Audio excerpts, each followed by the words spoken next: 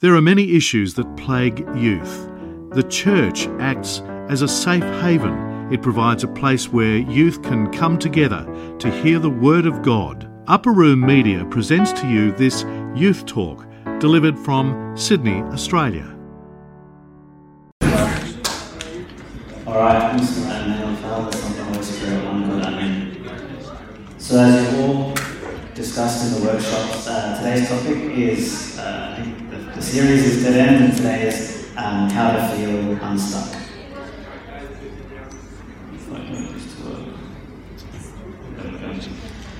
So the topic today is based on this same verse which is up on the screen. It says, "Do not remember the former things, nor consider the things of old. Behold, I will do a new thing. Now it shall spring forth. Shall you not know it?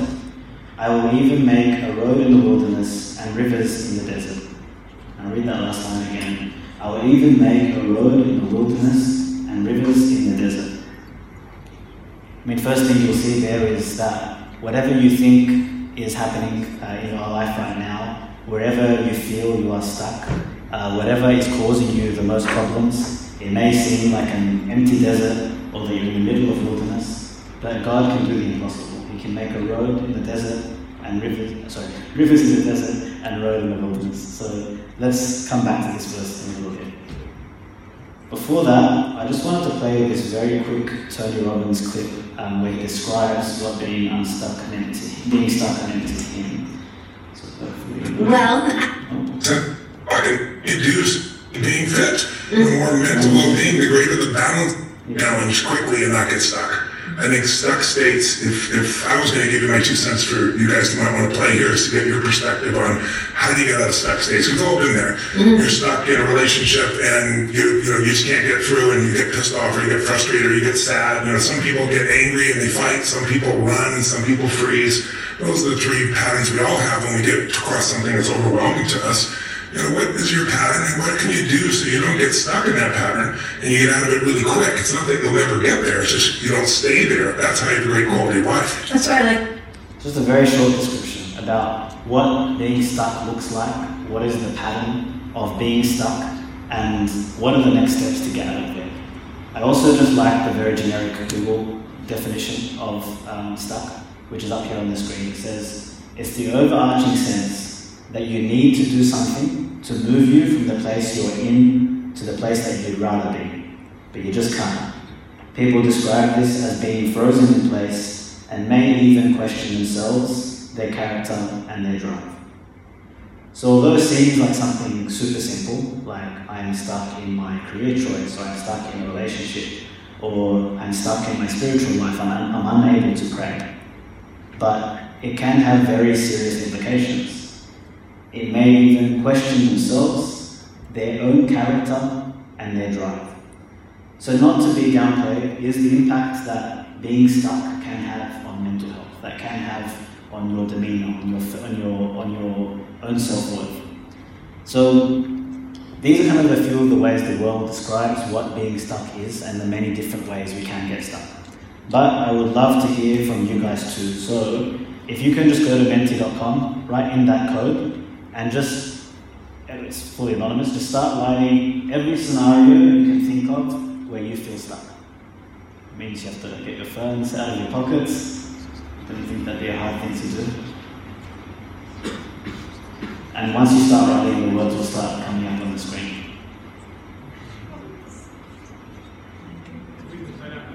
The code is 74888331.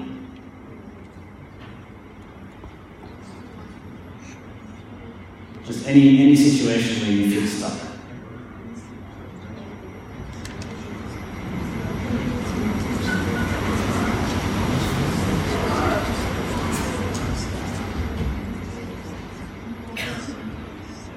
Has anyone submitted an answer? No? Okay, just making sure it's working. 6 responses there.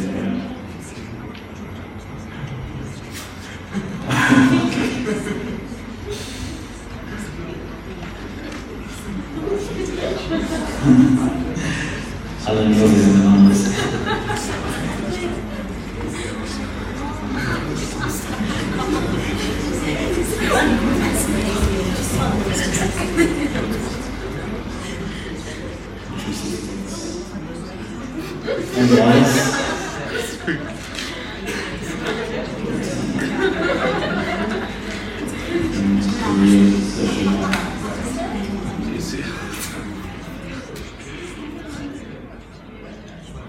These are all great. People can come in if you're still going.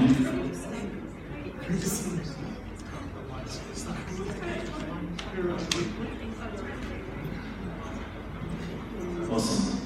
Some good ones there. Friendship and social life, an addictive sin, staying stuck in your comfort zone, losing hope, career, gym, fitness, career spelled C-A-R-E-A-R, routine. Awesome. Well, it's good to see that, and so the way this works is the one that was written the most is the biggest, so sin is obviously a common one where people feel that they can get stuck. So what I've tried to do in the next slide is I think categorize all of these into kind of 5 different categories. And so if you can stay with me and go to the next slide and rank what you're most like, and 1 through 5, I think these roughly cover the 5 areas that will kind of in all of those answers. Rank 1 through 5 what you think is the most likely for you to get stuck in.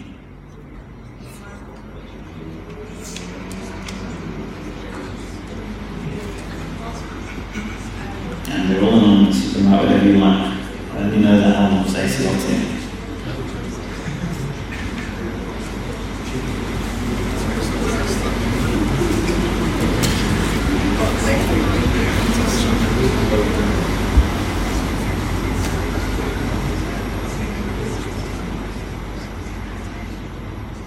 Alright, so we've got 21 answers.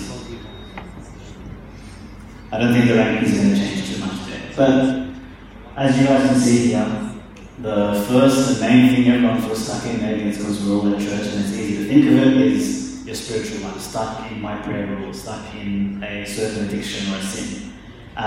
But we also see in life that you might feel like you can't escape a series of tribulations, a series of hard times. Why does this always happen to me? Why did I have someone pass away? A breakup, I lost a job, I failed uni, relationships. You can get stuck in a relationship that isn't good for you, or feel stuck in continuing to pursue the wrong kind of relationships, or even with friends. I can't really escape that friendship group, which I feel like I should be escaping. But these are all kind of great areas, but the good thing about what we're going to go through tonight is I think there is one simple method that is the secret to being unstuck in every single one of these scenarios. And it comes around in 4 steps. The first is purpose, the second is focus, the third is method or a plan, and the final one is execution. Let's think about purpose for a second. Anywhere where you're feeling stuck or stressed is usually because of your surroundings. It's usually because of your perception of what's going on around you. I don't know if anyone here is an NBA fan, but I recently listened to a podcast that Nikola Jokic was on, who's a 2-time MVP of the NBA. And someone, the person in the podcast asked him, why is it that on the court you always look like you're not stressed, you're not freaking out when it's 1 second to go, we're down by 2, and you've got the ball. Why is it that you are like that? And his response was, because there are things much more important outside of basketball. Basketball is maybe 20% of my life. I have my family, my friends, he races horses, my horses, and that's kind of what was much more important to him. And so it made me think, he was able to not be stressed about the thing that makes him $60 million a year and where he's required to be at his best in the clutch moments, in those moments where they give him the ball and say, you score for us to win this game. He doesn't feel that stress or pressure because of his perspective, because he has a purpose which is actually completely separate of basketball. And sometimes we can get stuck with our purpose. Let's take career, for example. I might feel very stuck in my career options or my university options because of one really, really terrible sin, and that sin is comparison. You've heard the saying that comparison is the thief of joy. I look at my friend over there, they're killing it, they just opened an e-commerce website, they're selling 1,000, whatever the new thing is to sell, a day, they're making hundreds of thousands of dollars. Or I'm seeing my friend who got into medicine and they're going to be a great doctor and earn all this money. Or my friend actually even dropped out of school and he became a trainee and now he's making more money than I am and I'm still at university. We sit here and we compare ourselves to everyone around me. And so my purpose, my goal, my perspective becomes what everyone else around me is doing. Your purpose is going to be the driver for your willingness to change.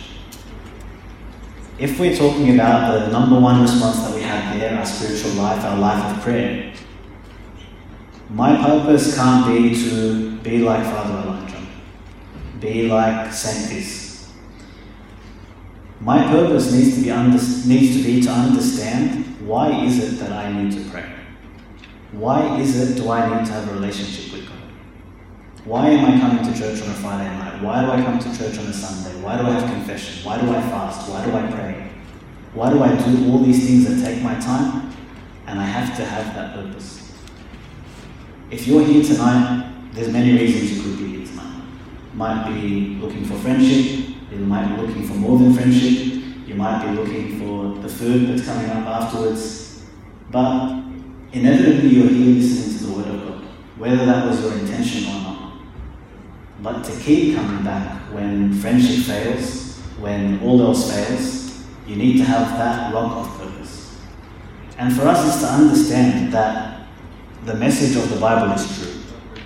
That if indeed Christ did, and purely historically speaking, if we're talking about facts, that there was a man called Jesus Christ, 2,000 years ago, he died, was crucified on a cross, and rose from the dead, which is something that has never been done before, then in fact the message that he's telling me needs to be real in my life. And that needs to be my purpose. That you hear all these talks and you read your Bible and you read your Agpeya, and it has all these beautiful things that it's saying, but do I apply them to my life? What reason do I have to apply them to my life? And it needs to be because I think I need this for my salvation. I need to have a relationship with God. And so when the relationship with God becomes my purpose, the way to get there has nothing to do with the person next to you. Has nothing to do with where you think this holy person is at, or in your career, where you think that person is at. It becomes completely self-reliant. And you will only have that drive to pray when you're very tired, or come to church when you stayed up really late the night before, or be in a situation where you need immense self-control to not drink alcohol, not take a drug that someone offers you. To have that drive to do the right thing, to do the thing that takes you from the place that you are to the place that you want to be, you need to have that overarching purpose. And so that challenge needs to be for yourself to be, why do I need a relationship with God? Why do I need to seek God? Why is that an important thing in my life? Why do I come to St. Mark's Church so often? There could be other things drawing me here, but why do I need to seek a relationship with God? And that's a question that you need to answer. That it's beautiful to come to the Mass, to confession, to communion, to Tizbeha out of habit, but give the habit meaning. Because if the habit has no meaning, it's a very easy thing to go away. So that's the first thing, is know your purpose and have your purpose to kind of give you the drive. The second is focus. I was attending that workshop up there, and one of the boys was saying that the devil can often make you focus on things that you can't control. So either things in the past which happened, and there's no way you can change them, or in the future, which also often we can't control. But I think the more common issue, and again, let's kind of think about all the examples we had up on the screen. Say, for example, being stuck in addictive sin. When we're stuck in addictive sin, sometimes I lose sight of my purpose, which is just purely to be with God and have a relationship with Him. But my focus, if I'm trying to fix that, is always, I hate that sin. I hate that sin. I don't want to do that sin. I don't want to keep swearing. I don't want to keep doing whatever. And so your focus is always on the negative outcome. I don't want to do this. This thing is very bad. I'm a very bad person because I did this. But when we have a purpose, that purpose is always positive. If you think about it, any of you that set your mind to a purpose, be it health-related, career-related, friendship-related, relationship-related, spiritual-related, I guarantee whatever that purpose is that you come up with is a positive purpose. So how come when we come to our focus, when we start to focus on something, it's always that I don't want to do this, I don't want to do this, rather than how do I do the things I want to do? And so there's that common kind of expression if I'm driving on the road and I see a tree on the side of the road and I think, I don't want to hit the tree, I don't want to hit the tree, I don't want to hit the tree. Your eyes are towards the tree, you're thinking of the tree, and inevitably you're going to start veering towards the tree. And so if I'm always focusing on sin and focusing on whatever it is that's taking away from my purpose, then that's inevitably where I'm going to go. If I'm always thinking about it, it's always on my mind, but rather, if I replace that negative thought with my positive thought, with my purpose with Christ, then I will slowly move in the right direction. If God is always at the forefront of my mind. And that's kind of where the little things come into play. When we're talking again about the spiritual aspect with focus, if I'm thinking, when I drive my car in the morning, what am I listening to? I could listen to Drake and whoever, or I can put Upper Room Media onto the car. When I wake up in the morning, do I pick up my phone and scroll through Instagram? Or do I leave my phone outside? First thing I do is stream Matanyas when I get up in the morning. These are all little goals to start building your focus towards something positive, to the goal that you want to get to. And it really does start with little things. The third step is method, is having a plan. I'm sure you've all heard the saying, if you fail to plan, you plan to fail. It's all well and good to have a purpose and say, for example, one of the case studies or examples we'll go through later is fitness. It's I want to lose 10 kilos, and that every morning when I wake up, I'm going to think about the healthy food that I'm going to eat. But then if you have no plan, like for example, you say, I want to eat healthy food all day today, but your fridge is stocked with burgers and hot dogs and fries. Or you say that I really want to pray every single morning when I get up, but you have no kind of thing guiding you towards it, no icons, no Bible, you have none of the tools needed. You haven't built a plan saying, okay, first thing I'm going to do when I get in the morning. Then you've planned to fail, because you haven't got a plan to succeed the way that you want to succeed. And then finally, there's execution. I mean, you can have all three of those steps, but you just need to do what you have to do. Those first three things will help you get there, but you'll see even throughout the Bible that God always requires of us a little bit of action. And sometimes it seems a little bit ridiculous. One of the stories in the Gospels is in the book of Mark. There was a man, I think it's in chapter 2 or 3, a man who had a withered arm. And that man, obviously seeing Jesus coming, knowing that he's a great healer, he wanted to be healed. So if you think about a man that his whole life has had a withered arm, which either means that his arm wasn't working or he was missing part of his arm, he wanted to be healed. So Jesus comes over to him, and does anyone know what Jesus says to the man? Anyone? What does Jesus say to the man with the withered arm? He says to him, raise your arm. Do you think that Christ needed him to raise his withered arm for him to heal his arm? No. No answers. No. Jesus definitely did not need him to maybe embarrass himself, lift his withered arm in front of a crowd and say, heal me, Jesus. But Jesus requires an action from him. Even something very small, like lifting my arm, like going to that icon of Jesus in your prayer room or in your bedroom, wherever it is, finding some way and giving him something. Giving him a small part of your heart. Telling him, I want to pray, but I'm unable. Give him some action. We have to execute. And so this is the method of being unstuck, and we're going to go through this in a couple of different case studies. I think a very underrated character in the Bible is Daniel, and in the book of Daniel contains probably one of my favorite verses in the Bible. And it's one of my favorite verses in the Bible because it is a verse of action. I'm a very practical person. I like putting together plans. I like having direct steps. For example, I love maths and hated chemistry because maths was 1 + 1 = 2, but chemistry, you put chemicals together and you have no idea what comes out the other side. So I could find no logic in chemistry. But I love this book and I love this story. But more importantly, this verse, Daniel, which will go in the next slide, Daniel 6 verse 10. If you're ever wondering, what steps do I need to take to start to pray? What steps do I need to take to not be worried that I'm stuck in a terrible situation? Daniel 6 verse 10 is a step-by-step guide of how to be with God and how to not have any fear, how to not worry about the future, how to not be stuck in a certain tribulation or scenario, and it's all outlined there. Before we go to this next slide, we'll just kind of play the context a little bit. Anyone, I've actually given up on anyone answer your question. The story of Daniel, if anyone knows, through no desire of his own, Daniel kind of rose really quickly throughout the kingdom. To the end where he was pretty much second to the king. And obviously with his rise, just because he was a righteous person, everyone around him started to get jealous.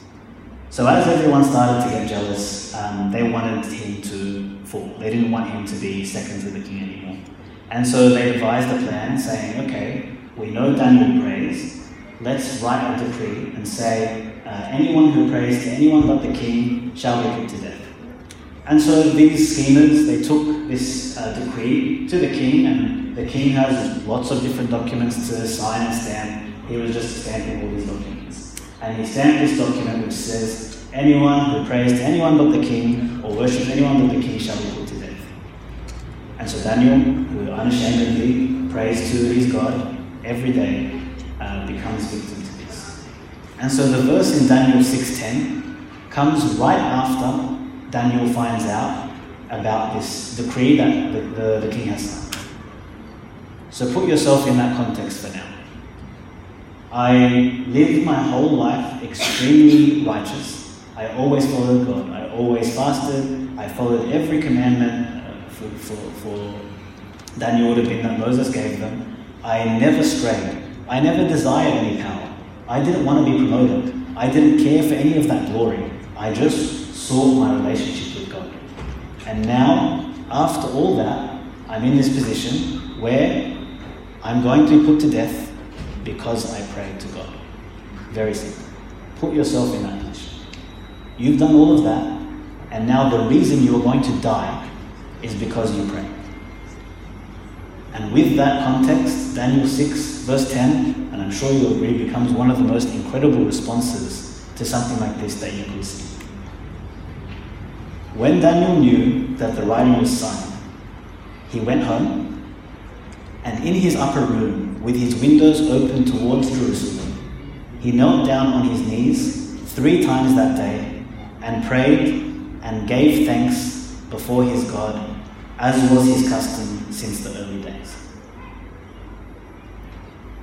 Daniel found out that he was going to be put to death because he prayed, and his response, go home, go to my upper room, to my prayer corner, open my window so everyone can see me. I'm facing Jerusalem as I'm taught to do and as I've been doing my whole life. I go down on my knees in humility 3 times that day, not because I'm extra anxious and I'm praying 3 times today because I want an answer, but I'm giving thanks, and that's my custom since the early days. So in this, we have a very clear model to follow of, and mind you, and it's hard to kind of think about it, but the stories in the Bible are real. These people are real.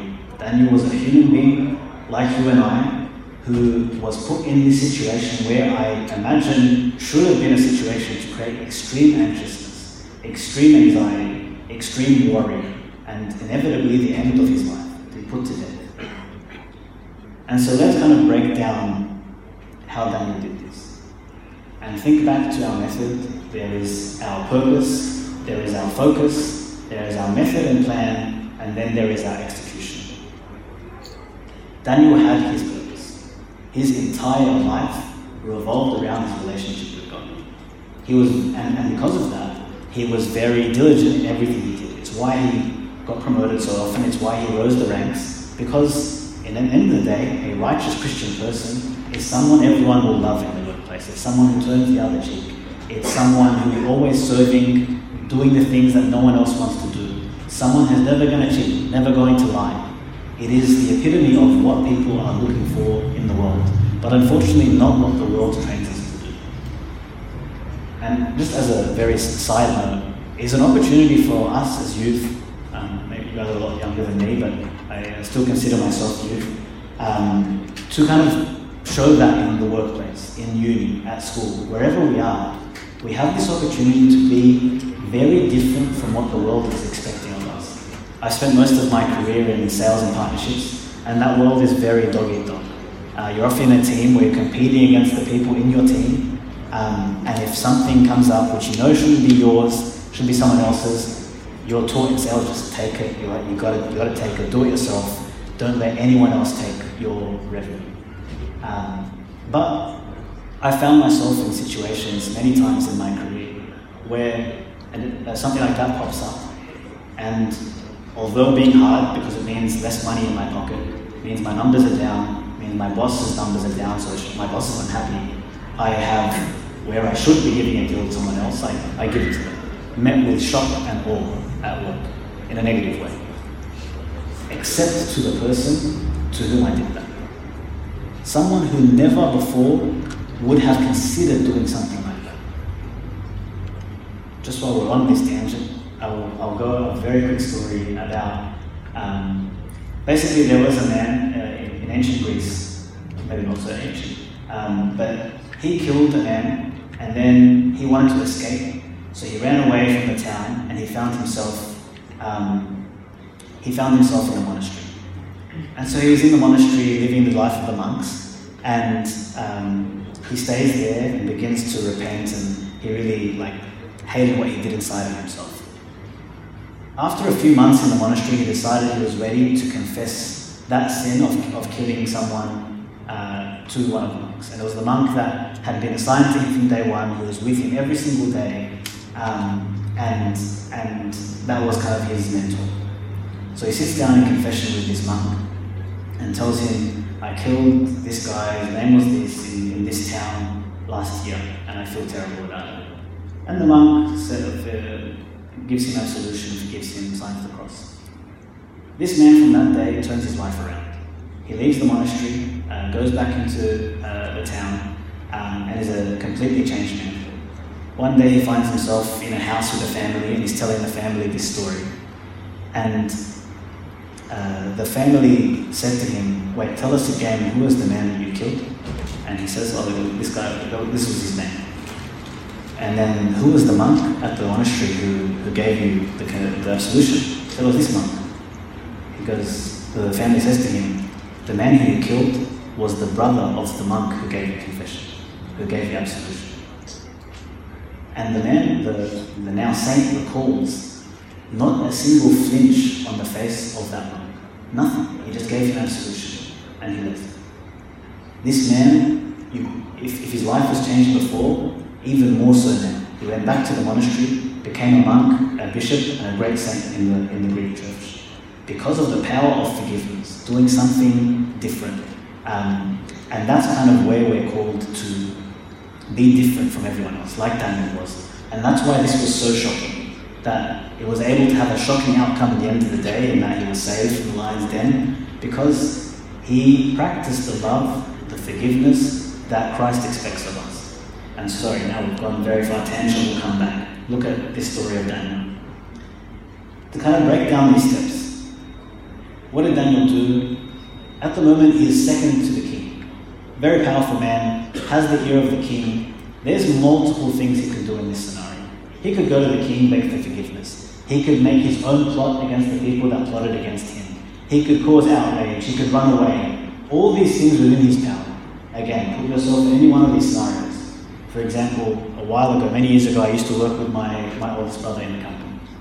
And it would be like me in that scenario, say someone is trying to do something against me at work. It'd be very easy for me to go to my brother and say, oh, look what this guy's doing, you should get rid of him. Do everything within my power to get the outcome that I want. But Daniel's purpose is clear. Daniel's focus is clear. I want Christ. I want my relationship with Christ, and in the end of the day, nothing else matters. I don't care about anything else. And so what will I do? I will go to my upper room, the place where I'm used to meeting Christ. And that is step number one. Have a place where you meet Christ. It can be outside by the water. It can be in the altar over here at church. It can be a little prayer corner you have in your room. Have a place where you meet Christ. That's yours. That no one else can see, that no one else knows about. That is your upper room. And escape to that place to find your focus. To find your freedom from addiction and sin. Find your freedom from anxiety. Find your freedom from worry. From your inability to pray. Run to the place where it's possible to pray. The second step, he opened his windows towards Jerusalem. This one's just a beautiful point to not be ashamed of who we are, no matter what the consequences. For him, the consequences were death, and in any case, he opened his windows towards Jerusalem. So anyone who's passing his house at that point could see him up there in the window praying to God. St. Jerome had a really nice saying about that. He said, Daniel, not regarding the king's command, but confident in God, did not pray in an obscure place, but went in the upper room and opened the windows towards Jerusalem so that he may feel the peace of God. Did not care about the fear of the king. He wanted the peace of God, the peace only God could provide him. And in terms of being proud of our faith and who we are in our relationship with God, there's a verse in the book of Matthew that says, therefore, whoever confesses me before men, him I will also confess before my Father who is in heaven. But whoever denies me before men, him I will also deny before my Father in heaven. Very strong words. That I have to be proud of my relationship with God. Not something I hide at uni, that I hide in the workplace. Not something that I'm not sending my colleagues Bible verses every morning and coming in and dropping Bibles on all their desks. But I live my gospel. I live my relationship with Christ. It should be obvious to everyone around you that is not Christian that you are a Christian. And that's actually a challenge I give myself today and give you all today, is that in a place where you've been amongst people who aren't from church or aren't Egyptian for a long time, could those people say, this person's a little bit different? They're a little bit more loving than anyone I've encountered before. A bit more forgiving. They never swear. They never get drunk. They never do this and that. That person is different. Think about it. Think about the circle that you hang out. If you have circles outside of church, at work, at uni, wherever you are, can those people say of you that you are a Christian? The next step that Daniel did, and again, remember, he fully understands his purpose. He is focused on Christ. He resets that focus by going to his upper room. But the next thing he does is surrenders. He kneels down on his knees. He doesn't fly into his upper room in a rage saying, why God did you do this to me? All I do is pray. All I've been is righteous. And you've done this to me. How dare you? He gets on his knees in humility. St. Maximus points out that pride is the opposite of humility and the predominant sin of mankind. It consists of two forms of ignorance. The first is the ignorance of the divine power, and the second is the ignorance of human weakness. In all these scenarios where we find ourselves extremely anxious, we want to control, we want to do something about it. In that pride, I am ignorant of my own weakness and ignorant of Christ's divinity, his ability to, and not necessarily get you the outcome that you wanted, because I can guarantee you, Daniel did not care whether he lived or died. He wasn't praying 3 times that day, he wasn't giving thanks, he wasn't on his knees to beg God for his life. He was saying, I don't care whether I live or die. My life is yours. It doesn't matter where I end up. My purpose is you, my relationship with you. My relationship with you continues in heaven or it continues on earth. St. Paul has the famous verse one second, it left my mind. To live is Christ, to die is gain. So regardless of what happened to St. Paul, and kind of the story, the way it goes is that St. Paul was given an option. Do you want to die now, or do you want to continue to live? And for him to say to live is Christ, because he lives heaven on earth, and to die is gain, because I gain the kingdom of heaven. It didn't make a difference to him, because he lived heaven on earth.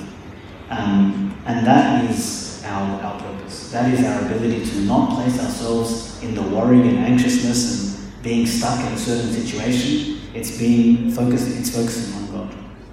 And kneeling is in itself symbolic of our inability to solve our problems ourselves. By being on my knees, by submitting to God, I know that everything is in His hands. One of the key parts of this verse is 3 times this day, as was his custom in the early days.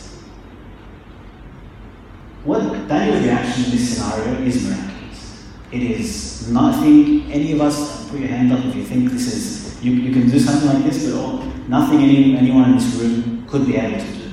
Someone tells you you're put to death for praying, and I don't know who has this response. But this response is possible for Daniel because he prayed 3 times every day. He gave thanks every day, and it was his custom since he was young, since his early days. Daniel built his habit from when he was young. Nothing happens overnight. Father Jacob, many years ago, I go to St. Luke's, so a lot of non-Egyptians, so I'm just saying Father Jacob. Abonior told a really nice story, not nice story, but a very shocking story once, that in his early priesthood, I think the first year of his priesthood, he went to St. George Hospital. And he went to the cancer ward, where there was 2 women from the church. And he said both those women were in very similar situations. Both had young kids, both were not very old, and both were given a diagnosis of terminal cancer. And so he said that was one of the most difficult things anyone could ask of him as a young priest to go and do. And he said he walked into the first room, and the woman is crying and saying, "How could God do this to me? How could God do this to my children?" And I want to say that I was sitting there thinking, like, yeah, fair enough about it.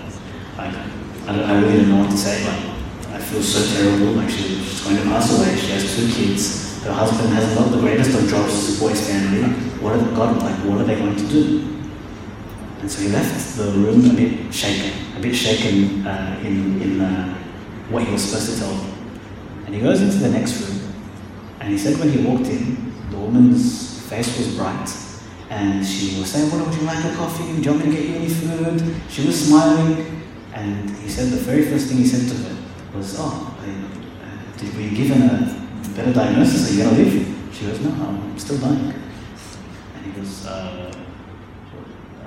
why are you happy? What's going on?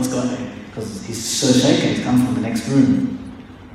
And so he sat there with this woman, he said, almost interrogating her. He needed to know, like, what was the difference? And after talking with her for many hours, he said he discovered that she had a habit from when she was a teenager to read every single psalm every single day. As was his custom, as was her custom from the early days. You build your relationship with God, like any relationship. Like, if I, every Valentine's Day, went to the florist and got red roses and took them home, I'd be an idiot because I know my wife hates red roses. Like, I did it 3 years in a row. That was stupid enough. It's been 9 years, so like 6 years of non-red roses. But you build that experience. You build that experience with God. You realize that, God, okay, last time I asked for a new car, I didn't get it, fair enough, that's materialistic. Then the time after that, I asked to pass my exam, that's a good thing, but okay, fair enough, I get it, people fail exams. But this time, God, I asked for humility, and humility is a good thing, why didn't you give it to me? And so over time, you're learning, what is God's plan for me? What is God's will for my life? And you're building that experience with me. And over time, over toiling, I mean, anyone who goes to St. Mark's knows that you will do anything to get into this. You will do 3 years as a garbage collector, 5 years at science in Adelaide, another 12 years in dentistry, who knows where, just to get into medicine. We will work. Egyptians know how to work. People will put the time in, they will study, they will send themselves to the other side of the country for a God. But I will not sit in my corner and pray for 2 minutes.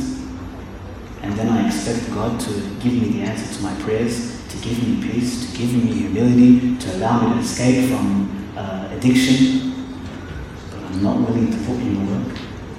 And the reward I get for this work is not an earthly reward. It is extreme peace. It is salvation. It is, when Anthony used to say that if you look at life as a very, very long string, when you compare it to eternity, it is this big.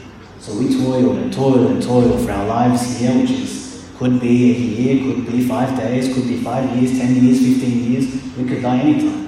But I don't put any time for that eternity. And we really need to think about this. This really needs to become important to us because we've seen death all around us, and to understand my purpose, why do I need my relationship with God? How do I get there? How do I be like Daniel, who is told, is there anyone who can put their hands up and say they don't want this to be their response when someone says you're going to be put to death? I think everyone wants to be like this. I don't think there's a single person here who could say, if someone says you're going to die, that my response is, in all genuineness, to give thanks. To say, that's okay, I don't care. How ridiculous is that to think? You're going to be put to death? Thank you, Lord. Not a problem. That should be our goal. This verse is how to get there. And in steps. Maybe it's not 3 times a day, maybe it's 30 seconds a day. And from 30 seconds you go to a minute. From a minute you go to 5 minutes. Take those steps. And like everything else motivational in life, you can take 3 steps forward, 10 steps back. But you keep having your purpose. There is your purpose to have a relationship with God. And that was his custom from the early days. So when we compare this, say for example, let's take health.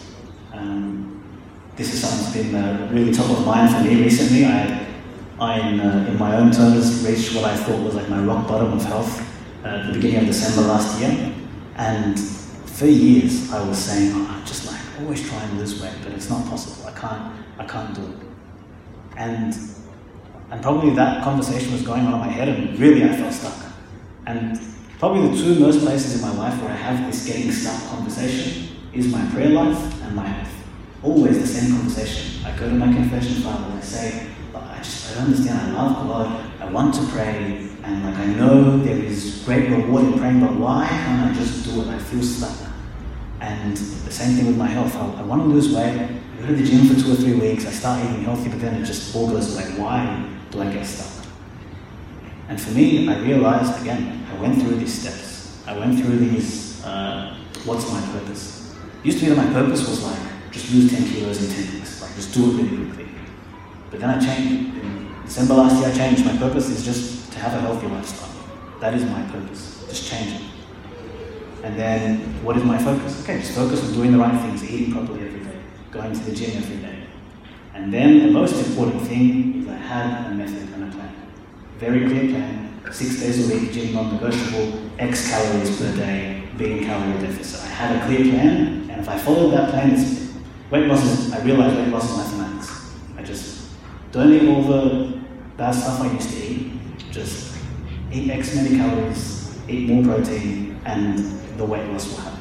And it's the same thing in our spiritual lives. It's the same kind of formula.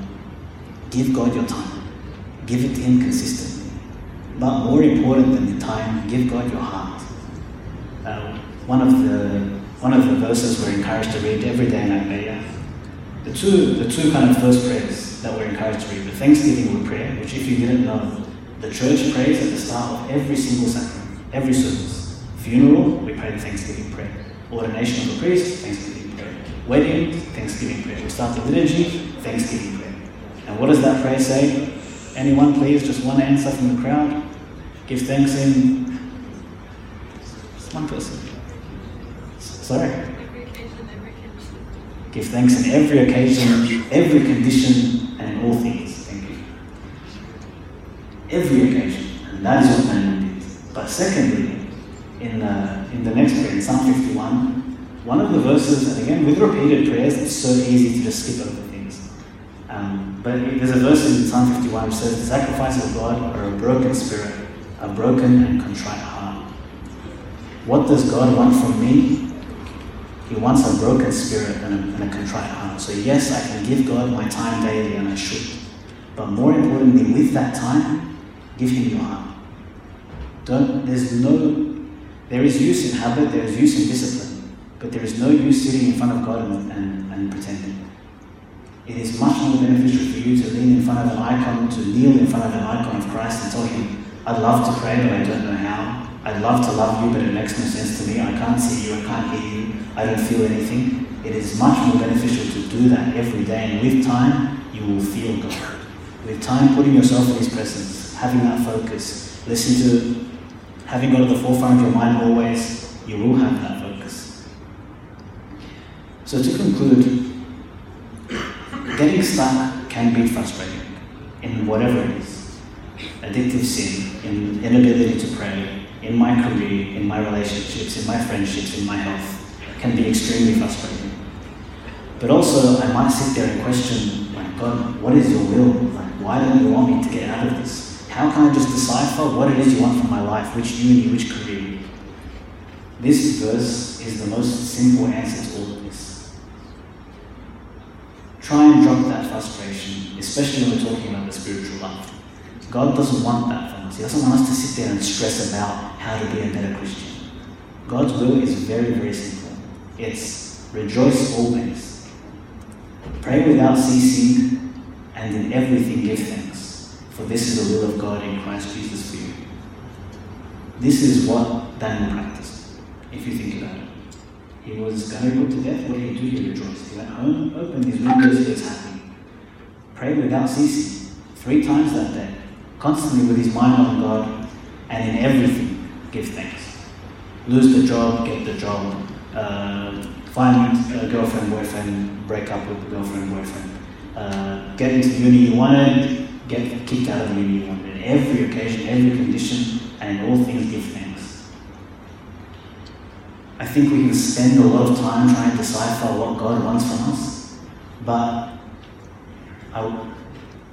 it sounds harsh, and I don't mean it in the way that I'm going to say, but God doesn't care about the outcome. He doesn't care about being a doctor. He doesn't care about being in a relationship at this age. He doesn't care about any of those things. He cares that you love him, and he cares for you. So he will always take care of you. But if you're sitting there and trying to ask God, should I do this job or that job? He doesn't care. As long as no matter what job you do, no matter what you pick, I mean, there's lines, like you're not going to pick to be a drug dealer. That's not something God is happy with and wants you to do. But in all other realms of all those choices where, I mean, those choices seem good, don't sit there and sweat about which one God wants you to do. Give it to him, put it in front of him. At the end of the day, as you're trying to figure out what is God's will is very clear. Rejoice always. Pray without ceasing, and in everything give thanks. I guarantee if you practice this, you will lose that worry. You will lose that feeling of being stuck. And God willing, your goal, your purpose will be to seek a relationship with him and to be like him, and glory be to God forever. Amen.